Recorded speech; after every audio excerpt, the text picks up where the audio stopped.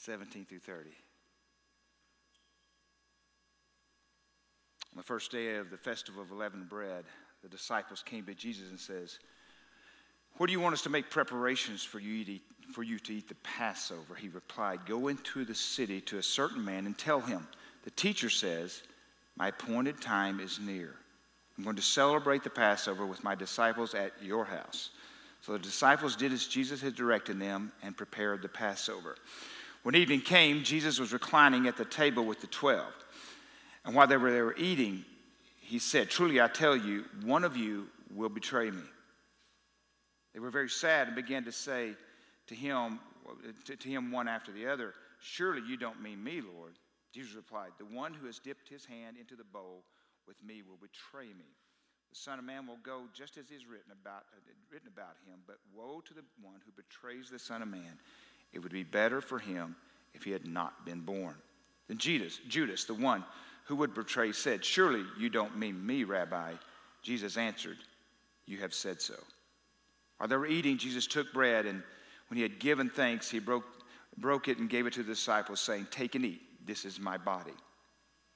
Then he took a cup, and when he had given thanks, he gave it to them, saying, Drink from it, all of you. This is my blood of the covenant, which is poured out for many for the forgiveness of sins. I tell you, I will not drink from the fruit of the vine from now on until that day when I drink it in the new with you in my Father's kingdom."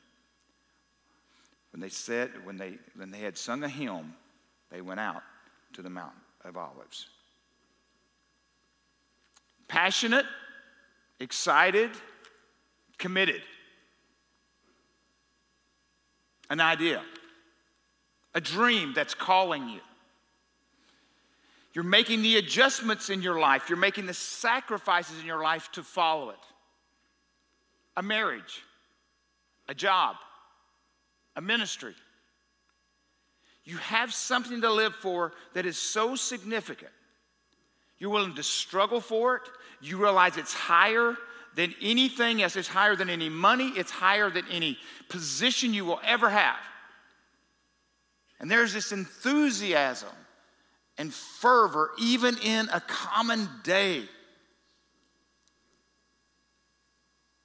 There's a hope for the future, which brings power in the present.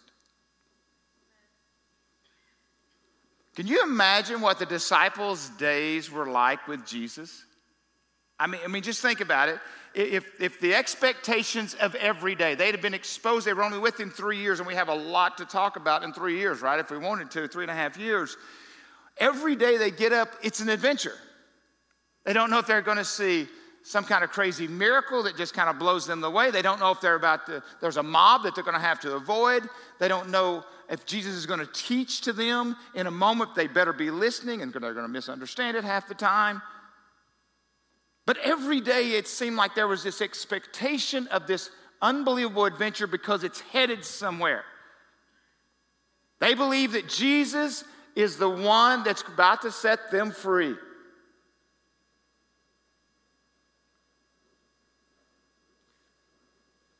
But there was a part of it they didn't see coming.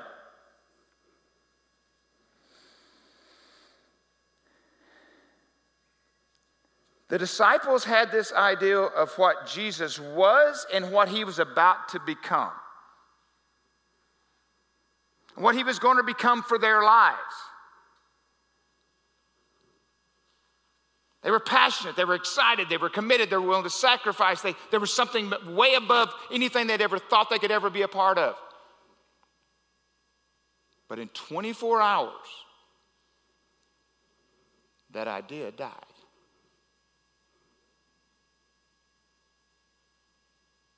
What does a 24-hour day hold? What does a week hold? So we enter into Holy Week. I guess if we took a survey today and asked you individually, for many of us, we would want to avoid Holy Week. We'd rather just kind of skip from Hosanna, Hosanna to He is risen. And honestly, that's kind of how I did for years in my spiritual walk. I never really thought about it. Yeah, we would talk about a Palm Sunday, and we'd talk about Hosanna, Hosanna, and we'd have a donkey come in, a real donkey, and a fake Jesus come in, okay? He was a good fake Jesus, but he was a fake Jesus. And we would have that, and we would do the pomp and pageantry. We'd have all that happen. But I would just skip from Palm Sunday, and let's just start looking to where? Easter. He is risen. I mean, you begin to think about it. Who wants to go to the Garden of Betrayal? Who wants to go to Via Dolorosa, the way of sorrows, the way of grief?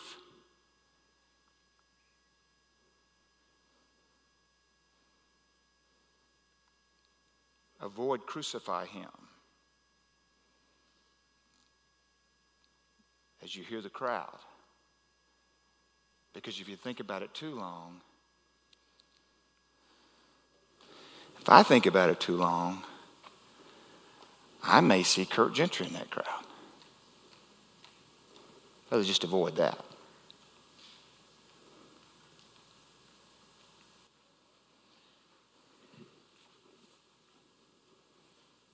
Jesus says in verse 21, one of you is going to betray me. And we hear that. When we hear that, we go, Judas, what an idiot. How could somebody walk with Jesus? How could somebody be there with him? How could somebody know him and experience what they experienced? And Judas did the ultimate betrayal because he turned him over and sold him out. But there was another 11 who ran.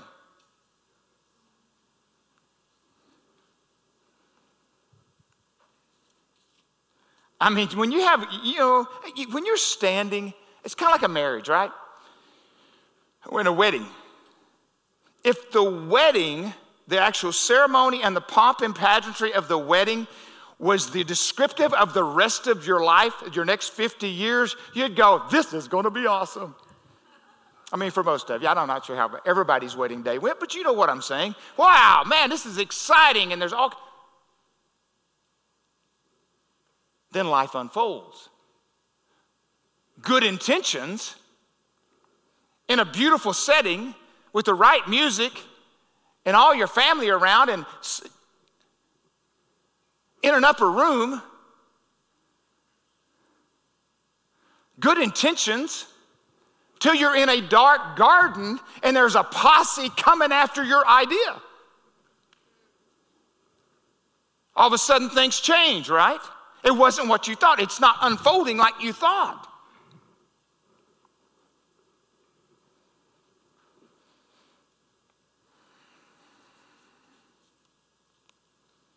We want to miss the betrayal, the denial, the insulting. We want to miss the crucify him. We don't want to admit our role in crucify him.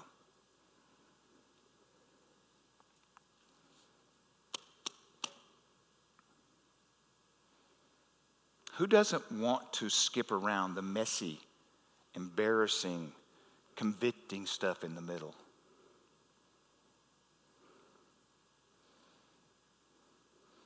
But that's one reason so many of our relationships and our own lives are so dysfunctional.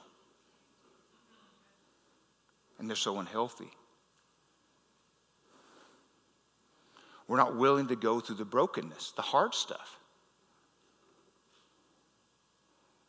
You know, we talk about it often here in the Barna study, is one of the biggest issues for most Christians is they don't want to deal with the brokenness. So they get capped. They stall.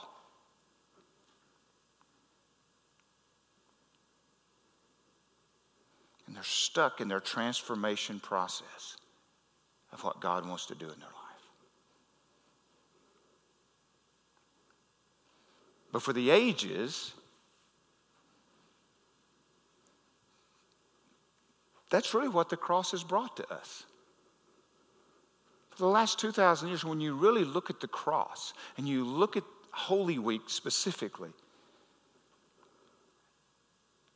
We have to get over the fact that maybe it seems senseless to us. Why did Jesus even actually have to die? We worked through all that. Most of us think there's another way. There's got to be another way. We want to avoid this. Why did Jesus have to do this? Because he had to do it. And we're not going to camp out fully on that today, by no means. But here's the problem for most of us. We ask ourselves the question, if I can avoid brokenness and I can avoid the convicting, if I can avoid all that, why would I not avoid it? Why would I want to go through Via Dolorosa? Why would I want to go through the time of sorrow that I have to? Because victory's on the other side. He is risen's on the other side. That's why. That's why. But we try to find a way around it instead of going through it.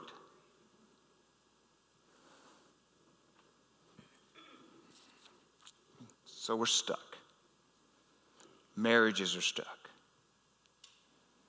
And really without any real hope, because you can take all the whatever, you can go to as many things as you want to go to and all this thing, but if it's not brokenness, I'm telling you, you're stuck.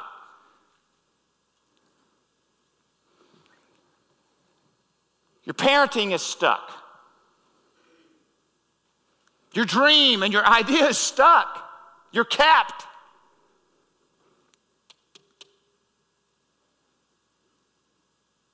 Who doesn't want, if you even for your health, I know for me, I've dealt with this all my life, a little bit of the weight issue. And yes, I would rather take a pill. Give me 2. Give me 10, however many, where I don't have to worry about that. But the work, I have to go through it. And somehow or another, we don't think that's true for our relationships. We don't think that's true for our spiritual formation. Just give me another worship service to go to. Give me another Thursology that I can understand. Sometimes they don't. Okay, no, I'm just kidding, Dan. Just give me another one of those. When often the answer is, it's through the brokenness. It's through the crucify me. You know, the world says, find yourself. Find yourself, find your inner self, lean into your inner self. Scripture says, find yourself and crucify it. Often do not put that on bumper stickers.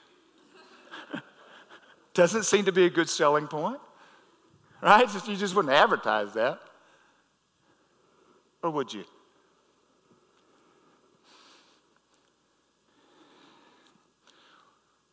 We don't want to look at the sin that held him there. What does sin do? You know where I'm going with this. It separates us, right? Sin's job description is separation. It separates us from God. It separates us from others. It separates us from our divine purpose. It separates us. Sin is about right now. If sin had more immediate consequences, there would be less of it. You know, it's like eating. If I knew that Magnum bar or those 4 I'm about to eat showed up right here like immediately, like I just got up and I walked and I'm going, oh, wow, I got to stop doing that. Right? But somehow or another you're able to make it work its way out over time. It just kind of sneaks up on you.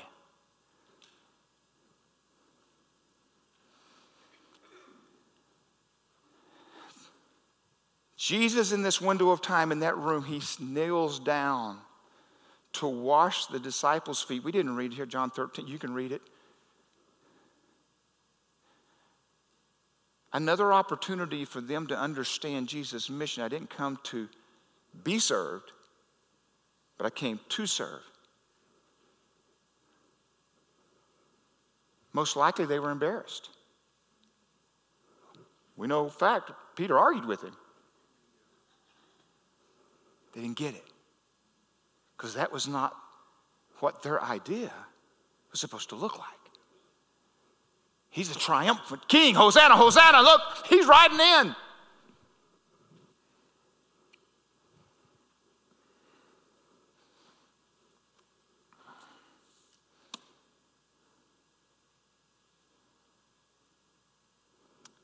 They thought that he was just washing their feet, serving them a meal, and giving them good drink. What he was doing was setting an example of how to live. The religious authorities and crowds thought they were killing a lunatic. They thought they were bringing Jesus to that cross to embarrass him. Not just to torture him, which obviously is there, but to set an example for everybody around. You do this, you do what he's doing, this is your result. We're here to embarrass him. Sure, torture, yes, okay. We're eliminating him, and we're eliminating those who might come behind him. But what Jesus did, he took the cross out of their hands and made it his own. No one takes my life, but I lay it down by my own accord. He attached a whole different meaning to an instrument of death. So much so, people wear it around their neck. Who would wear an electric chair around their neck this day and age? Not many of us. But we'll wear a cross. Because Jesus took that instrument of death and gave it a new meaning. He took the narrative and took it and ran it his way. Time has shown that the significance of Holy Week and the cross as well wasn't about shame or embarrassment or condemnation or for sure elimination. It was about freeing slaves. It was about building hospitals. It was about founding charities. It was about awakening men and women, young and old, souls, and stirring them and awakening them to this great purpose. When Jesus takes the narrative, it changes everything. So the brokenness that you are avoiding, if you give it to Jesus, there's a whole new story comes out of that. It's not condemnation. Oh, it sure might be conviction.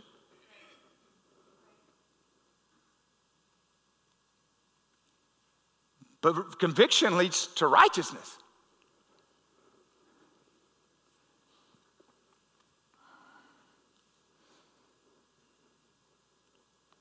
And I think for us this week, for some of you, if you will embrace Holy Week,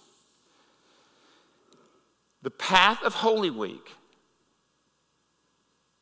whatever part you choose to be a part of, the one thing I ask you is to look at the brokenness. The crucifixion of self and your resurrection story. See, when Jesus takes the narrative of a person's life, with all the even ugliness it may be,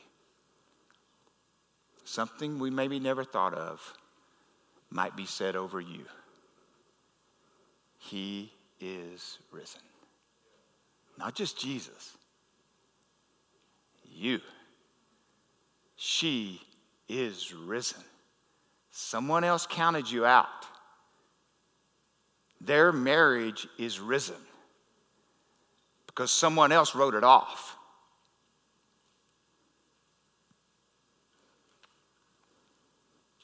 I just ask you this week,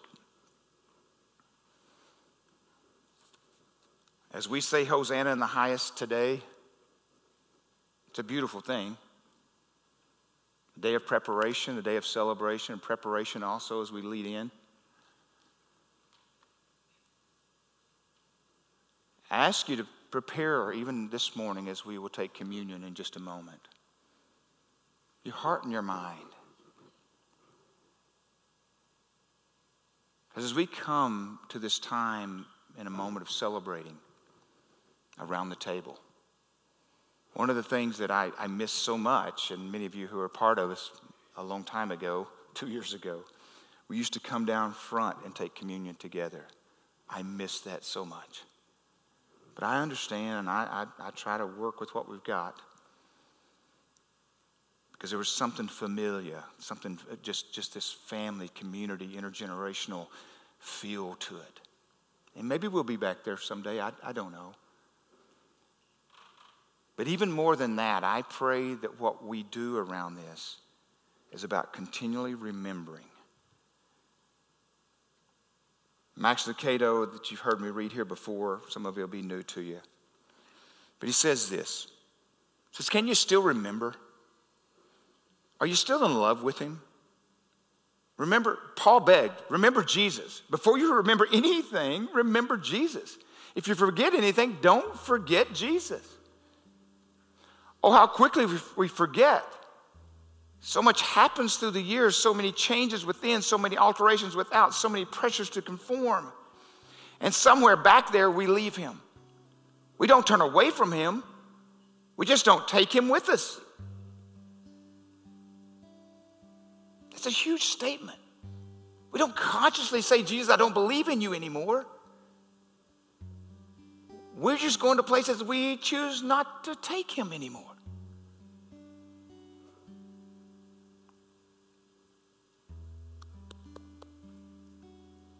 Assignments come, promotions come, budgets are made, kids are born, and the Christ is forgiven. Has it been a while since you have stared at the heavens in speechless amazement? Has it been a while since you have realized his divinity and your humanity? If it has been, then you need to know something. He's still there. He hasn't left. In midst of all those voices and faces and memories and pictures, he is still there. Remember.